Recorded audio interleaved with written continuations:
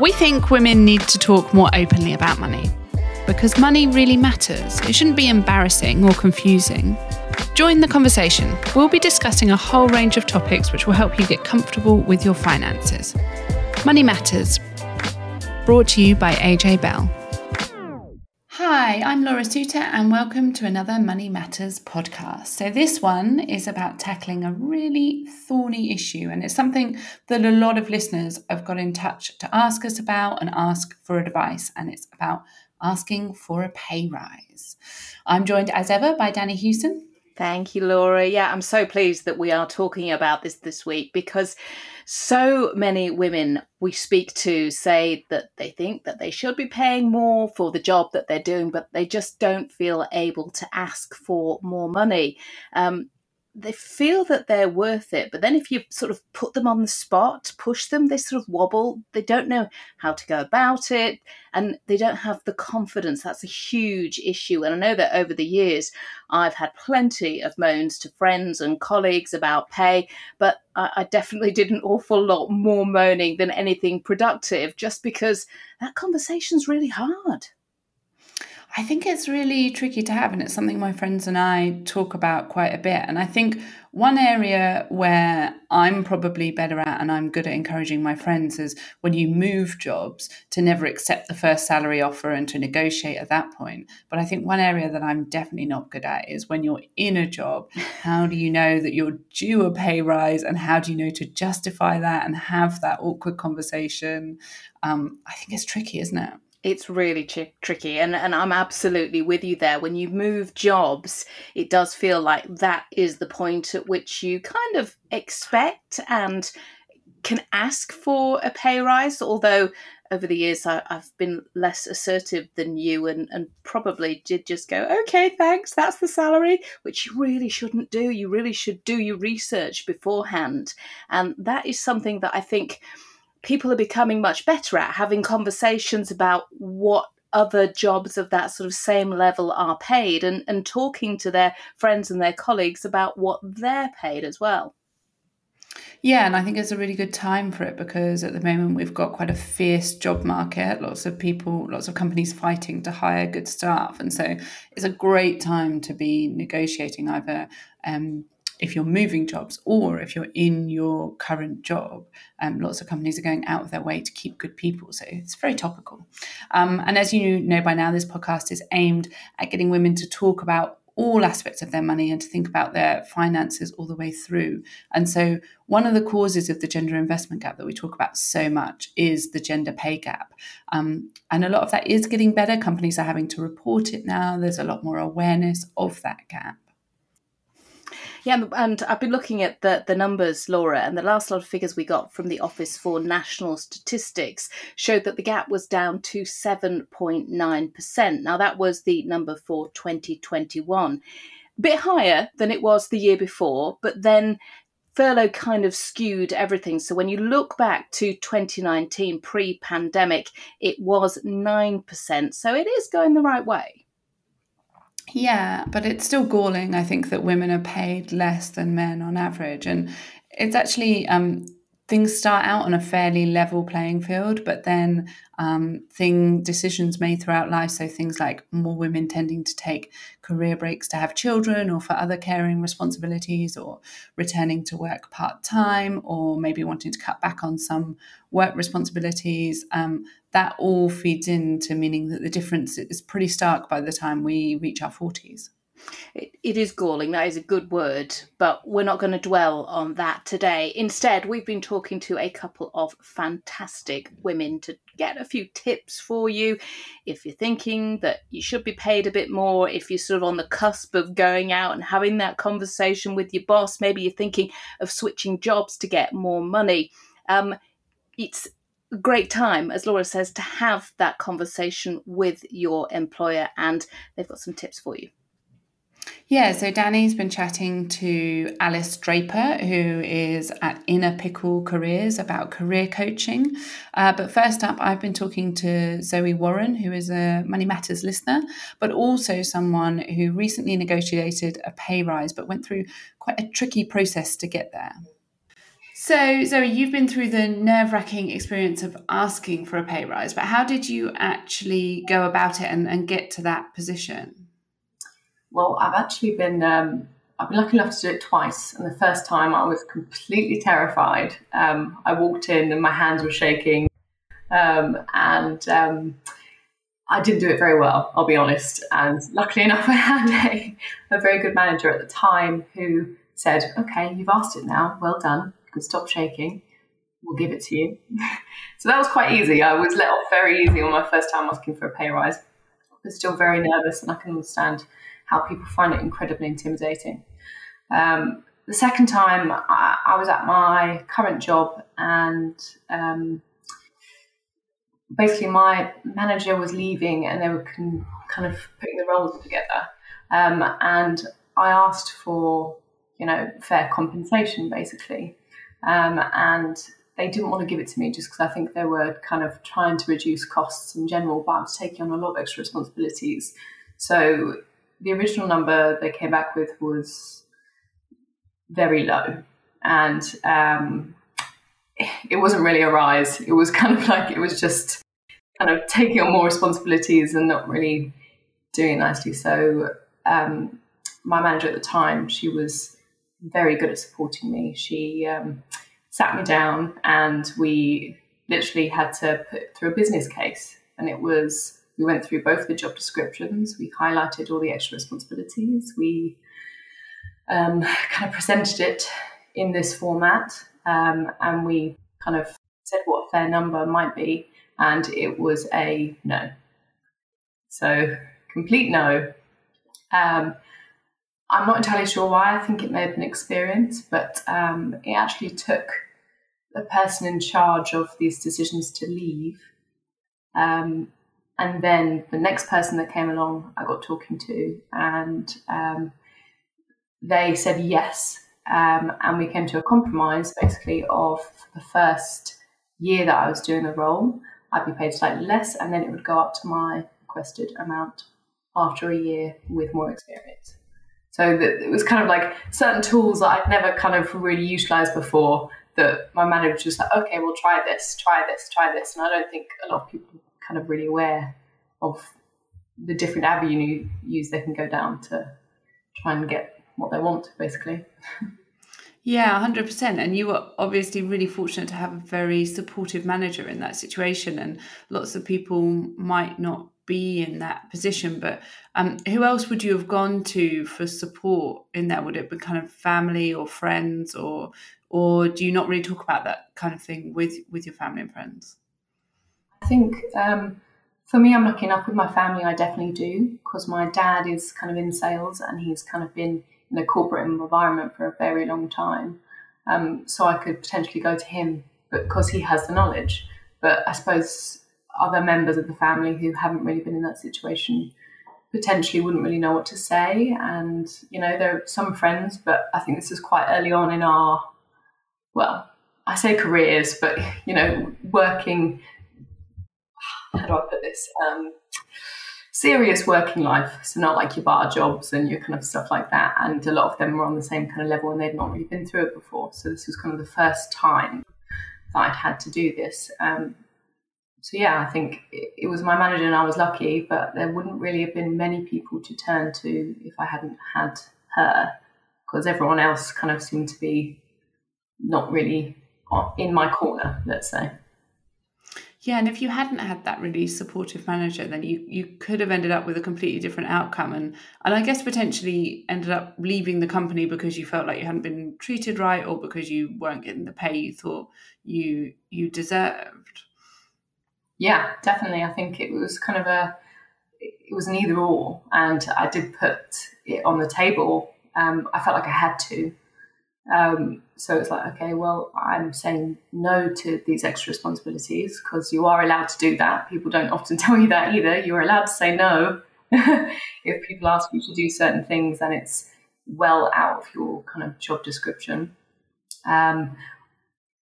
And you can make me redundant, or I can stay and you can compensate me fairly. And I think not a lot of people are taught, or potentially it is very tricky to find that kind of, I can't even think of the word, resilience to see that through.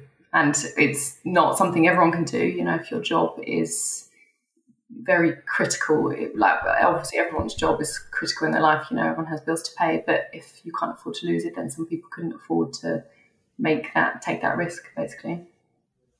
And what do you think would have helped you during that process or ahead of that process to kind of better prepare you for it? Or what additional support do you think that there should be out there? I really think, and I've thought this for a while, they need to be teaching stuff like this in schools. So, instead of your kind of general studies or whatever they kind of call it these days, you need to kind of, I know they practice interview techniques maybe like once in school, but actually asking for things like a pay rise, knowing your worth, kind of knowing how much your job can change before you should be asking for fair compensation is another massive thing. And also potentially having the better visibility on the laws around it and kind of working law. Like, I think that needs to be kind of more widely taught in schools and in general in work life. If it kind of sounds strange that most employers probably wouldn't put on a seminar about asking for a promotion because it doesn't suit them well, but it should be somewhere. And you have certain rights, especially in this country, that a lot of people don't know how to use to their advantage. Yeah, it's so true, because your employer is not going to guide you through how to ask for a pay rise, because that would end up costing them a lot of money. But it is actually an essential life skill, isn't it? And a skill through your career. And it's tricky to kind of know at what point you should learn that and who should be teaching that to you. Precisely. I agree. And I think, there's so many kind of information pages or pages out there that help you on various different platforms like social media. It would be useful kind of to have this out there, like what you can say, what you can't say, what you should do, like steps that you can take, because it's nerve-wracking and it's not an easy thing to do, especially the first couple of times. But also, are you more willing to talk about money with your colleagues or with your friends so that there isn't so much secrecy around how much everyone earns or who's asking for a pay rise? I think I'm a massive advocate for pay to be discussed openly. So I discuss it very openly with other people at my company. It's a private thing, so people shouldn't feel kind of pushed into. But I think we do have almost a culture of secrecy around it, and I think the only person it really benefits is the employer and not the employees. And I think a lot of people, especially young people nowadays, are not scared to start talking about it, and kind of almost it's admit. So you admit how much you earn, but I think if you've got various different people in various different jobs, it's the only way to really kind of see how much you're worth, because where are you going to get that information from otherwise? Yeah, it's so true. And I think your point that the employer are the only people that win out of that secrecy is very accurate. Thank you so much for sharing your story with us, Zoe. I really appreciate it. No worries at all. Do you know, I really love Zoe's tenacity, and I totally recognise all the feeling that she spoke about from some of my own experiences. I honestly don't think it ever gets any easier to talk about yourself, your own worth, what you think that, you should be paid, your value. But those conversations are something that our next guest specialises in. Alice Draper set up In a Pickle Careers to help women find their confidence. She's helped loads of women get back to the workplace, move jobs, start businesses, get promotions, and yes, ask for pay rises. I suppose that the first question is, how do you help women ask for a pay rise? So there's lots and lots of ways that you can help women ask for a pay rise, but I think one of the most important things is the mindset and getting in the mindset. So there was a study done by KPMG in 2020 that found that 75% of women feel have imposter syndrome and suffer from it regularly. So and that's the kind of feeling of being a fraud. So you might be in the most amazing job in the world, you might be managing big teams, hitting your targets, beating your targets, making lots of money for a company, and then you still feel like, am I meant to be here? Will they realize that I'm a fraud? Am I being lucky? Often luck is something that we feel. So that's something that, so I often look to manage in terms of the mindset of feeling that imposter syndrome, and actually feeling like, you're not an imposter and you are meant to be here. So mindset is a really key thing that I would employ to help with that. So how do you change somebody's mindset? Because that imposter syndrome, I think most women will certainly recognize it, and finding the confidence to get past that can be really hard. Yeah, absolutely. And we do lots and lots of things to help with that. So some of the coaching I do is really about reflecting on past experiences where you've been at your highest highs or your lowest lows, and really looking at why that was, looking at you at your best, and conditions that make you thrive, and also your values, what's really important to you. And often what's really important to a lot of the clients I work with is being paid what they're worth. And they're often quite shocked when they go through all their values and they think, oh, I never thought that would come up as such a important point.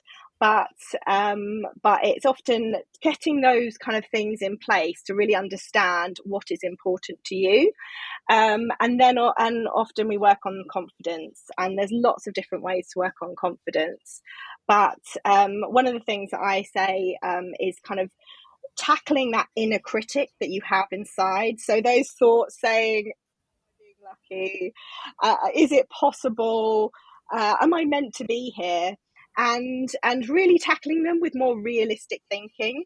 So often it's open questions instead of the kind of closed yes/no questions. So is it possible becomes, how can I make it possible? And that really can help with imposter syndrome. But it's something that, as I said, lots and lots of people suffer with, not just women, men as well. But it is really tackling those thoughts head on and reframing them more as that they aren't facts, and what are the facts. So if somebody is in a position where they are thinking, actually, I think I should be paid more than I'm currently paid, where do you start? So the first thing that I say for this is research, and that not only will help with working out exactly how much you should get paid, but actually helps you kind of feel a bit more confident about it, because confidence is certainty. You're certain you should be getting paid that much. And to do this, Glassdoor is an absolutely amazing way to find out what others in your industry are getting paid. But you can also network. And you don't have to necessarily, you find someone in your network that maybe is on a similar role to you in a different company, but you don't necessarily have to ask them, how much do you get paid? But you could ask them, I would really like some help with getting a pay rise, and I'd really like your advice. I'm thinking of asking for this much. Does this sound fair? And seeing what they come back with. So networking can really help. And also, when you are networking and asking these kind of questions, don't just ask women, ask men as well, because the gender pay gap is real, and it's really important to ask both men and women what they get paid in that similar role, to get the research and understand exactly what it is you should be getting paid. I've actually I'm working with a few clients at the moment, and a couple of them have been looking into the research and realizing that they should be getting paid a lot more. And it almost kind of gets you a bit angry, doesn't it? That I should be getting paid more, shouldn't I? Why am I not doing anything about it? So that research can really help with that. Does that anger help as well? Because, of course, quite often the overwhelming feeling is, as you say, that imposter, I'm not worth it, being nervous. So does anger help? Yes, absolutely. When you hear about, say, for example, we spoke about the gender pay gap. When you hear about that and the differences, it does make you feel angry. And there's obviously lots and lots of things that come into why there is a gap. But, if it is something that you can push for and push for more, then getting a bit angry can really help, definitely. So you provide coaching for both men and women, part of their careers. Aside from asking for more money, how can you use that kind of coaching to put you in a position where you feel, more valued, where you're demonstrating that you do have the skills, so you should be paid more? So another thing that we look at is, firstly, when you are thinking about a pay rise, is to think about what is it that you've done for the company and the impact that you've had on the company. So we would look into that. And impact doesn't have to be monetary, although monetary is really helpful, especially for companies to hear how much money you've made the company, how much cost you've saved, how many clients you found and maintained. But also is to think about, the people side of it. And, maybe if you're managing a team and you're helping to retain staff and create a really happy culture as well, that can have a real impact. And also, even if you're not managing a team, there can be lots of things that you do that you don't even think have a massive impact, but we can break them down. So, when you see on LinkedIn and people often big themselves up on LinkedIn, and it's really about doing that. So you may be, for example, you're not managing a team, but you are part of a buddy scheme. So anybody that is new into the business is assigned to be, you're assigned to be their buddy. And you can really go into this on how you've helped with the morale when you've come into the company, help a new starter with getting to grips and getting to grips with all the systems and everything that they're doing a lot faster, but also reducing any mistakes as well. That's really, really key. So you've really got to break down everything that you've done in the company that's really had an impact on it, and always thinking about the impact. But then the other side of it is thinking about what you're going to do once you've got the pay rise. So it's not always about the past, but it's also about, the future, what you're going to do with that, and having that extra money. What are you going to do? What are you going to bring to the company? So, and show your worth there. And again, impact. If you've asked to increase profit by a certain percentage, then you've got to be talking about that. This is how I'm going to deliver this. This is the impact I'm going to have. You clearly love working with people and helping them develop their careers. What's been the best moment for you? It's always a really good moment when you kind of hear somebody's actually taken up the help with the coaching. They've actually come back with a really good story, and how they've maybe either changed their career and going for something that they're really passionate about, or how they've just made a small step and it's really, really made a difference to their career. And I worked with someone recently, and when she first came to me, she wasn't sure about if she wanted to be in the job, and she wasn't sure what she was going to do. And when we went through the coaching, we really found out that it was flexibility that was so important to her. So I helped with those conversations, and I helped to push for it in her role, and she got it. And I spoke to her a few weeks ago, and she was a different person. She loves her role. She sees future in it, and it was just a small little thing that she needed to do to which she didn't know at the time, but it was the coaching really helped her with that. So that's kind of that really makes a massive difference to me, hearing those stories where I have made a difference and had impact. How did you get into it? So long story. So I worked as a merchandiser in head office retail, and I managed teams, and I coached and developed those teams to success, obviously. And it was always my favourite part of the job. I really, really enjoyed it. And then I had my daughter, and then the company got taken over, and it got taken over by a very different company with a very different culture.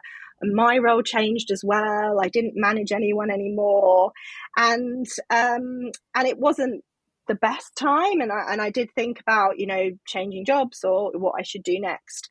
I went on maternity leave again with my son, and I was made redundant whilst I was on maternity leave, and it was a real shock. But actually, it was the shock that I needed to push myself to do something that I really cared about, and work out what my values were as well. So I did the career coach training, and I set up my business about a year and a half ago. And now I help mostly women and men as well with the kind of things that I went through. How did you find the strength to come back from that? Because you were clearly put into an incredibly difficult situation, and having to sort of deal with that and all the emotional upheaval that entailed, but then picking yourself up and powering on. Yeah, absolutely. Well, I actually had career coaching as well. So that really helped me work out what it was that I wanted, and that help, because I was working out, going through the process myself and going through what was important to me and what my values were. It made it seem easier because I knew that I was making the right decision, and I knew that I was in the right direction. But also having lots of support around me was another thing that massively helped. And having support from family and my husband, but also having support from mentors and people within the same industry as me. It's a really good industry to be in, because we all kind of big ourselves up, and it's a really supportive industry to be in. Conversations, isn't it? It's just about talking and having people to share your fears, your hopes, your dreams, to get advice from. And why is it that it's still so difficult to talk about things, particularly money? I think it is, as I mentioned about, it is difficult to talk about money because it feels awkward, doesn't it? Every negotiation that feels awkward, and it's really about being comfortable with that and being comfortable with feeling awkward, and also because it's so personal to a lot of people. Even the best negotiators in the world, I work with buyers within the retail industry that negotiate millions of pounds of deals to suppliers, and I'll say, well, let's talk about negotiating your salary increase, and they'll be like, oh no. And so it is interesting how that kind of imposter syndrome and confidence can really affect, us thinking that we can do that and we can push for that. Another thing that confidence can affect is when we've had babies. So we might have been off for maternity leave, and not only are the hormones affecting your confidence, but not being out of it. Understandably, you're out of your role for a number of months, and not feeling like you're involved can really affect confidence as well. So dealing with that and dealing with how we make you feel as confident as possible going back to work after maternity leave or a career break can really help. If you could give people listening one tip, how to make their lives better, make themselves more confident, what would it be? I would say that one tip would be if you want to deal with your confidence, you really need to look at it head on. So when you're thinking about all the things that make you feel unconfident, write them all down, and then try and be a bit more realistic with actually what's going on. And because our mind does do tricks on us sometimes, so write down everything that is that inner critic inside us that is making us feel like we're not worthy, or we're a fraud, or we're being lucky. But then actually write down everything that you have done and everything that makes you who you are. And career coaching can help with this, can really help with finding all the amazing stuff that you've done, and actually asking for positive feedback is another thing that really helps, and lots of people don't like doing. But when you do it, you get some really good stuff back. It's been really lovely to talk to you. Thank you so much for your time. Thank you. So some really great tips from Alice there, and her own story is really fascinating as to how she came around to have that new career. You can find out more about Alice and her coaching business via Instagram, so at Inner Pickle Careers, or just Google Inner Pickle Careers and it will take you to her website. I really liked what both Alice and Zoe had to say about finding people to talk to, whether it's a career coach, mentors, colleagues, people who work in similar industries, just, people to use as a sounding board. And I know that the last time I was in the position of talking about money, I actually used a friend of mine because I'm not very good at having those sort of confrontations, which is ridiculous, isn't it? When you think that we're both confident women talking about finance, talking the media, but actually when you start talking about your own value, it's really hard. And she was brilliant. She was a real cheerleader and sort of said, this is what you're worth. Don't accept anything less. And I think men and women both really feel the same sort of inadequacies, the same sort of imposter syndrome. And I don't know about you, but I think I'm my own worst critic sometimes.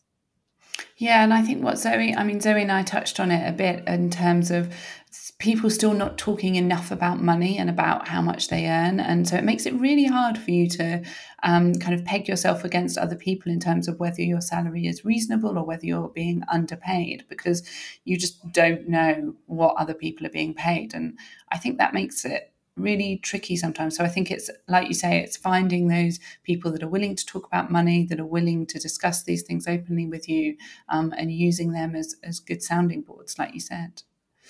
But that's it for this episode. So thanks a lot for our guests, and thanks to you guys for listening, and also for suggesting the topic for this podcast. So we'd love to hear more ideas from you guys. And as this podcast shows, we will put them into action. We will answer all the questions you put to us. So if you do have any suggestions, get in touch at moneymatters@ajbell.co.uk, or you can find us on Instagram. Our handle is @ajbellmoneymatters. And of course, leave us a review wherever you get your podcasts from. We are currently plotting our next in-person event. We'd love to see you all there. We hope to hold it in the autumn, so keep your eyes peeled for more details on that one. And do sign up to our newsletter as well via the AJ Bell Money Matters website. We've got loads of exclusive content on there. We've got all the information about events and also giveaways too. Thanks a lot, and we'll see you next time. Before you go, please remember this podcast is for educational purposes, and the views expressed don't necessarily reflect those of AJ Bell. The podcast isn't telling you whether certain investments are suitable or not. And don't forget that the value of investments can change, and you can lose money as well as make it.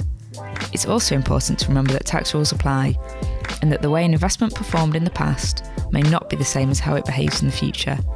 If you want help, go see a qualified financial advisor.